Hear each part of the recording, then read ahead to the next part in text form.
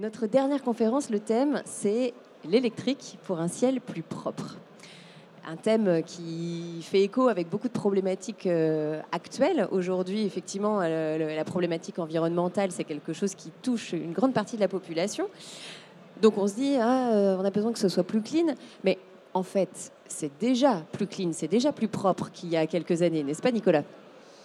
Oui, tout à fait. Alors, on a l'impression que la contrainte environnementale est quelque chose qui vient d'arriver il y a un mois. Là, tout d'un coup, on a vu apparaître énormément de communication autour de ça. Il faut savoir que la recherche de la réduction de l'empreinte environnementale de l'aviation, c'est quelque chose qui occupe l'intégralité des équipes des industriels depuis des années maintenant. Alors, juste un titre d'exemple, entre la première Caravelle des années 60 et les derniers avions modernes actuellement, on a réduit l'empreinte environnementale de l'ordre de 80%. On n'est pas sur quelques pourcents, on est à 80%. Donc on a déjà très fortement réduit cette empreinte environnementale et on s'est fixé des objectifs pour réduire encore d'au moins 50% dans les années à venir. Donc c'est quand même des choses qui ont déjà été lancées depuis très longtemps. On n'a pas attendu d'être sous la pression médiatique pour le faire et on continue à tous les jours de le faire. Alors, j'ai pas dit pourquoi c'était toi qui animais cette conférence, et je pense que ça peut quand même intéresser nos participants. Donc toi, Nicolas Geland, tu es expert carburant alternatif chez Safrantech. Tu as rejoint le groupe il y a 5 ans, et tu as un passé dans l'industrie pétrolière à l'Institut français du pétrole. Exactement. Donc on peut dire que tu connais bien l'ensemble des énergies possibles et en particulier ces énergies fossiles qui sont tant décriées aujourd'hui, ce qui te permet d'avoir un éclairage assez large sur cette problématique. Alors, une fois qu'on s'est dit que donc on a déjà fait quand même du chemin, mais que l'ambition, c'est de progresser encore énormément, est-ce qu'on peut définir ce que c'est un ciel plus propre aujourd'hui? Ça veut dire quoi? Ah oui, tout à fait. Alors un ciel plus propre, en effet, c'est assez compliqué à définir. En fait, on a deux sortes de pollution. On va rejoindre un petit peu ce qu'on a pour le transport terrestre. On a d'abord ce qu'on appelle la pollution locale. La pollution locale, ça va être les émissions de particules, les émissions d'oxyde d'azote, c'est la qualité de l'air au niveau des villes, au niveau de la plateforme aéroportuaire. Et ça, c'est quelque chose qui va toucher tous les moteurs à combustion, on va dire. Et de l'autre côté, il y a tout ce qui s'appelle le réchauffement global. C'est les émissions de gaz à effet de serre, c'est le fameux dioxyde de carbone, c'est le réchauffement climatique, et donc lié à la consommation notamment des avions. Et alors là, notre conférence, elle s'intitule « L'électrique pour un ciel plus propre ». Alors comment est-ce que l'électrique peut avoir une influence sur ces deux aspects ? Alors pour ce qui est de la pollution locale, il est clair que l'électrique va forcément améliorer la qualité de l'air. À partir du moment où vous ne brûlez pas d'hydrocarbures, à partir du moment où vous n'avez pas de combustion, eh ben forcément, on ne va pas émettre de particules, on ne va pas émettre d'oxyde d'azote, et donc en termes de qualité de l'air, l'impact va être net. Exactement, une fois de plus, la même chose que pour le véhicule électrique en ville. C'est le principal intérêt. Maintenant, pour ce qui est du réchauffement climatique, c'est beaucoup plus compliqué d'avoir une vision claire et une vision et un message tranché sur le sujet, en fait. Alors, pourquoi c'est si compliqué sur l'aspect réchauffement climatique global ? Alors, pour deux raisons principales. La première, qui est technologique, c'est que les principales émissions de gaz à effet de serre de l'aviation, c'est principalement sur les moyens et sur les longs courriers. Et actuellement, sur ces avions, donc typiquement un A320, un 737 MAX, etc., sur ces avions-là, aller vers l'avion 100% électrique, c'est encore quelque chose qui n'est pas possible.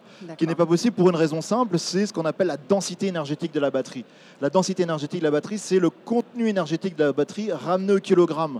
Actuellement, avec les batteries qu'on imagine, on est sur un facteur à peu près 50 d'une batterie par rapport à du carburant liquide. Donc c'est-à-dire qu'en fait, il faudrait améliorer l'efficacité de la batterie d'au moins d'un facteur 50 pour arriver aux mêmes performances de ça. Il faudrait qu'elle soit 50 fois plus efficace qu'aujourd'hui. 50 fois plus efficace. Donc ça aujourd'hui, on n'a pas la technologie. On l'a pas encore. Il faudrait vraiment une rupture sur les batteries. Et si on veut donner un petit exemple, par exemple, si on voulait prendre un A320, faire la même mission que l'avion actuel fonctionnant en carburant fossile, avec les meilleures batteries qu'on envisage dans une vingtaine d'années, il faudrait à peu près embarquer 170 tonnes de batterie dans un avion qui, actuellement, a une masse maximum au décollage de 70 tonnes. C'est-à-dire que même en enlevant les sièges, les passagers, les bagages et en laissant que la carcasse de l'avion n'est même pas encore capable de décoller en emmenant ses batteries. Donc vous voyez qu'on est vraiment dans des... On est encore très loin. Dans un gap.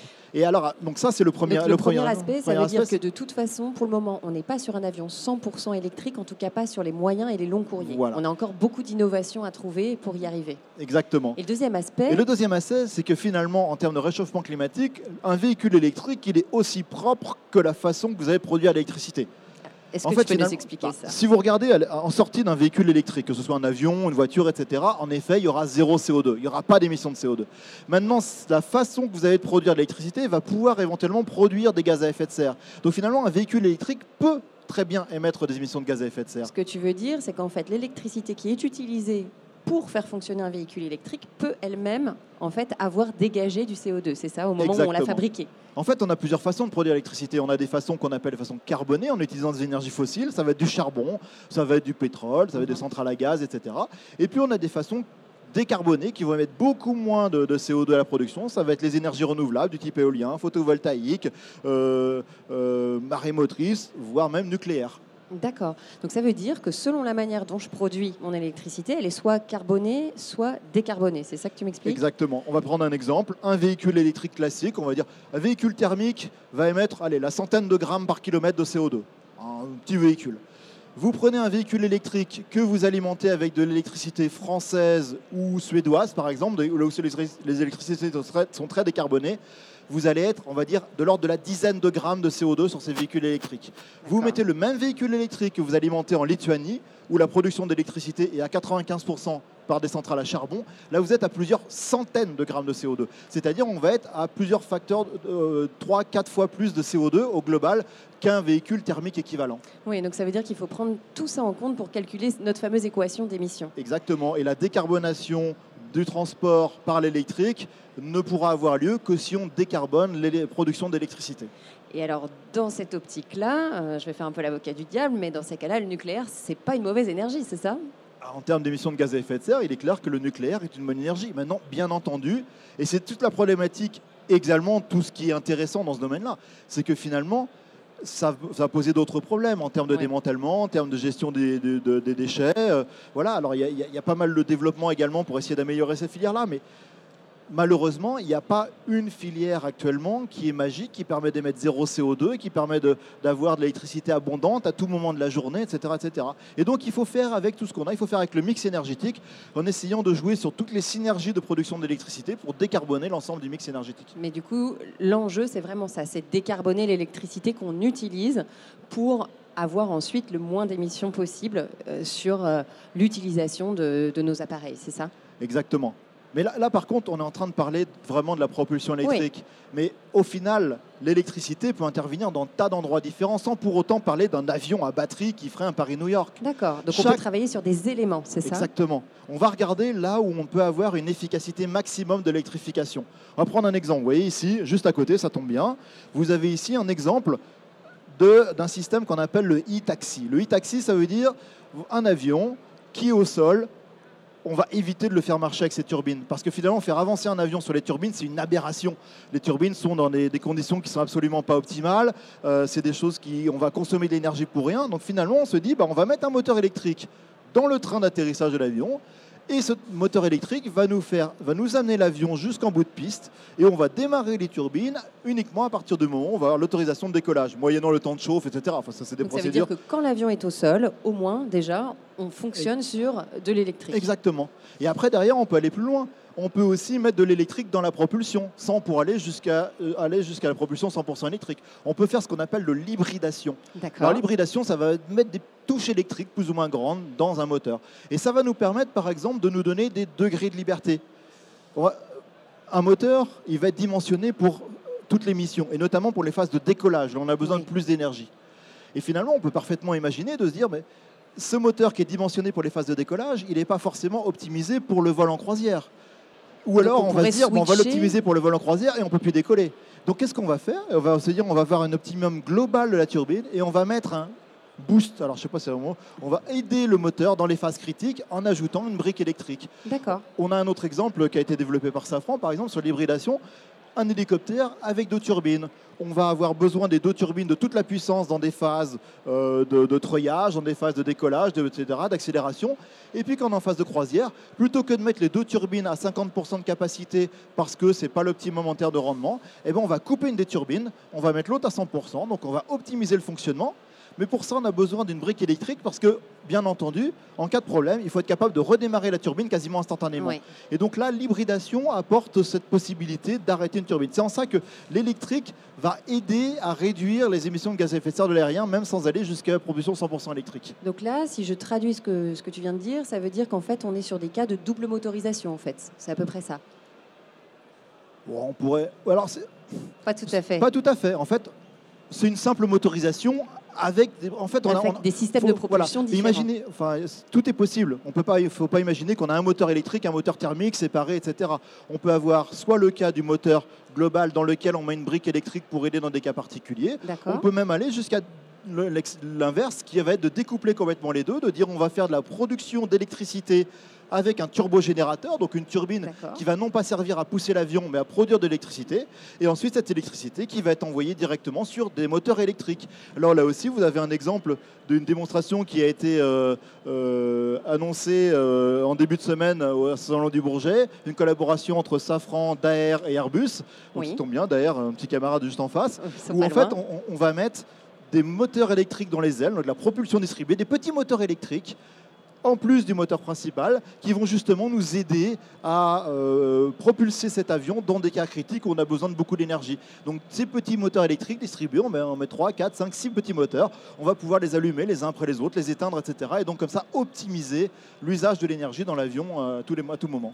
Ça veut dire qu'à ce stade, si je résume ce qu'on s'est dit, l'électrique pour un ciel plus propre, ça passe, par essayer de décarboner l'électricité qu'on utilise, et ensuite, pas uniquement travailler sur la propulsion, mais sur énormément d'usage de l'électrique à bord de l'avion, et même au sol, pour compléter le parcours complet. C'est ça ? C'est exactement ça, oui. Alors là, on a parlé de l'électrique pour un ciel plus propre, mais en fait, on ne se contente pas de travailler sur les solutions électriques. Est-ce que tu peux nous donner un aperçu des autres pistes qu'on suit pour justement arriver à moins d'impact environnemental et donc plus de propreté dans ce ciel? Alors, il est clair que la recherche de la réduction de l'impact environnemental de l'aviation, comme on l'a dit au début, c'est quelque chose de fondamental dans tous les développements depuis des années. Alors, l'exemple du groupe Safran, on a 75% des dépenses de R&D qui sont liées à l'environnement. Ça veut dire, normalement, 350 millions d'euros par an. Ça veut dire plus de 1600 experts mobilisés sur ces thématiques-là. Et en fait, on va chercher tous les moyens de réduire l'empreinte environnementale. On va aller pourcent par pourcent, gramme de CO2 par gramme de CO2. On va regarder à chaque endroit, dans chaque usage de l'avion, où est-ce qu'on peut réduire cette empreinte environnementale. Et déjà, un des premiers éléments, l'ennemi de l'aviation, c'est le poids. Donc on va aller chercher à gratter du poids partout. Au niveau du moteur, vous avez là-bas le moteur libre, par exemple, avec un gain de 15% d'émissions de CO2 par rapport à la génération précédente, CFM56, qui était déjà une référence dans le domaine. Et ça a été obtenu en optimisant le moteur, mais aussi en l'allégeant de façon très importante avec des technologies, avec de la soufflant, donc le ventilateur qui est à l'avant, qui est en tissage, donc des métiers à tisser, sauf qu'on va tisser en 3 dimensions pour faire des pièces en 3 dimensions. Ça permet d'avoir des composites, donc très légers et de très grande taille. Sur la recherche de poids, on va prendre l'autre extrême. Lorsqu'on va faire la cabine, par exemple, on va aller chercher le moindre allègement. Sur les sièges, ça peut paraître assez simple de faire un siège. En fait, faire un siège confortable et léger, c'est un vrai challenge. Et nos collègues de Safran Intérieur travaillent d'arrache-pied là-dessus. On va travailler même sur l'eau. L'eau qu'on va embarquer pour les toilettes, par exemple, c'est du poids. Embarquer de l'eau, c'est du poids. Donc si on pouvait éviter d'embarquer de l'eau, on le ferait. Et donc on va jouer sur tout ce qui est recyclage des fluides, etc. Le but étant de gagner chaque kilogramme. Donc là, on a parlé allègement, on a parlé hybridation. Mais on a parlé e-taxing aussi, mais on n'a pas parlé des alternatives en termes de carburant. Et ça, c'est quand même ton domaine, Nicolas. J'aimerais bien que tu nous dises quelques mots des alternatives en termes de carburant. Alors, les alternatives en termes de carburant, l'idée, ça va être, au lieu d'utiliser du kérosène d'origine fossile, donc fait à partir de pétrole, on va essayer d'utiliser des produits qui vont être produits à partir de matières renouvelables. C'est-à-dire qu'on va, au lieu de capter du carbone, de prendre du carbone dans le sol et de l'émettre dans l'atmosphère, en fait, on va essayer de trouver des procédés qui vont nous capter le CO2 de l'atmosphère, puis ce CO2 qu'on va réémettre à la combustion, en fait, il va revenir dans l'atmosphère. Donc, sur le papier, on a un cycle zéro. Bien entendu, la réalité n'est jamais aussi simple que ça, et on a des cascades de rendement qui font que on a quand même des solutions qui existent actuellement de production de carburants alternatifs durables qui permettent de réduire l'empreinte environnementale de l'ordre de 60 à 80%. Ah oui, c'est énorme. On va utiliser des huiles. Alors bon, forcément, quand on parle d'huile, tout de suite, on entend huile de palme. Bien entendu, l'idée n'est pas là. Nous, notre but, c'est pas de développer des biocarburants. Le but, c'est de réduire l'empreinte environnementale de l'aviation. Donc, on va forcément chercher des solutions qui vont être durables. Notamment, on travaille au niveau français, donc dans le cadre de ce qu'on appelle l'ECV, Engagement pour une croissance verte, avec les industriels du domaine, Air France, Airbus, Safran, Total, Suez, et les services de l'État, les différents ministères, sur les conditions qui pourraient permettre le développement de ces filières en France. Et notamment avec Suez en partenaire, on travaille beaucoup sur les huiles usagées. Ou des choses qu'on ne connaît pas, par exemple, c'est que tous les restaurants actuellement ont pour obligation de séparer les eaux graisseuses du reste. Alors pour eux, c'est une réelle contrainte, hein, parce que ça veut dire que quand vous faites la vaisselle, vous devez récupérer l'eau graisseuse et la mettre dans un bac spécial. Et bien ce bac, nous, on le récupère et on en fait des biocarburants. C'est pas simple, hein. C'est pas d'un claquement de doigts, mais ça marche. Et pour en revenir à l'électrique, il y a une autre solution qui est envisagée actuellement, c'est de faire des carburants liquides à partir d'électricité. D'accord. Ça peut paraître un peu surprenant. Ce sont des technologies qui sont encore en cours de développement, qui méritent encore un peu de maturation. On va prendre de l'électricité et on va faire de l'électrolyse de l'eau, ça va nous donner de l'hydrogène. D'accord. Alors cet hydrogène, soit on se dit on l'utilise directement dans un avion, mais alors là on est quand même sur du très long terme, parce que mettre de l'hydrogène dans un avion, ça demande des réservoirs spécifiques, des systèmes cryogéniques. Bon, donc c'est changer complètement l'architecture de l'avion. Voilà, un avion qui n'aura rien à voir avec celui de maintenant. Donc on y travaille, hein, mais c'est un horizon très lointain. Ouais. Ou alors cet hydrogène, on peut dire, je vais l'utiliser dans mes procédés de raffinage. Donc en ça, je réduis l'empreinte environnementale des carburants fossiles. Ou alors je dis, je vais capter du CO2 de l'atmosphère avec des systèmes industriels, et avec cette électricité, je vais le réduire. Alors excusez-moi, je suis chimiste, donc j'ai tendance à parler chimie de temps en temps. Et je vais le mettre dans des procédés, et ce monoxyde de carbone et cet hydrogène va nous donner un carburant liquide 100% compatible avec les avions existants, avec les aéroports existants, avec les hélicoptères existants.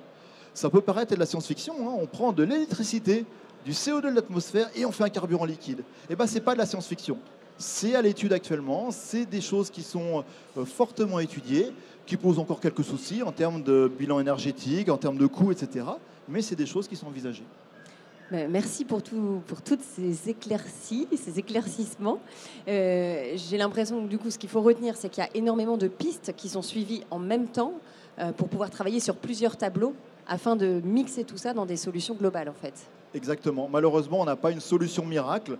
C'est le message qu'on voulait passer aujourd'hui. Hein. Dire c'est l'avion électrique qui est l'avenir, c'est pas si simple. Ouais. C'est pas si simple. C'est pas si simple. Et en fait, il faut qu'on empile toutes ces briques et qu'on travaille sur toutes ces technologies. Et c'est seulement en travaillant sur toutes ces technologies qu'on arrivera aux objectifs qu'on s'est fixés en termes de décarbonation du transport aérien.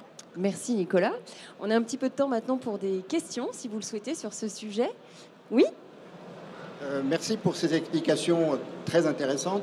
Si on se projette à court terme, c'est-à-dire 2030, est-ce que déjà on sait quelles sont les techniques dont vous avez parlé qui vont sortir?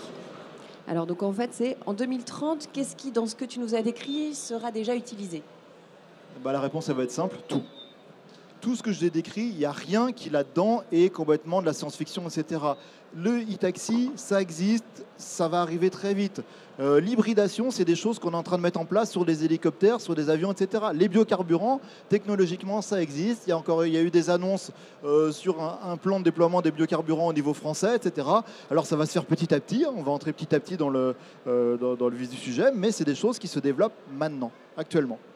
Les choses qui sont encore loin, c'est éventuellement l'utilisation de l'hydrogène dont tu nous parlais. Oui, tout à fait, parce que l'hydrogène, c'est donc quelque chose qui, on pense que ça va jouer un rôle majeur dans le paysage énergétique futur.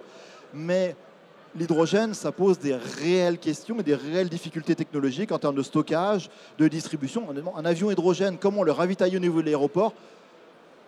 Pour l'instant, on n'en sait rien. On n'en sait rien, donc voilà, on travaille dessus, mais c'est encore, ça veut dire remettre à plat tous les aéroports, avec toute la logistique qui va derrière, comment on alimente les aéroports, changer complètement d'avion, travailler sur la perception du public, sur l'acceptabilité du public, etc., etc. Donc voilà, c'est tout remettre à plat. C'est beaucoup plus loin, mais tout le reste, en fait, ça existe déjà. Exactement.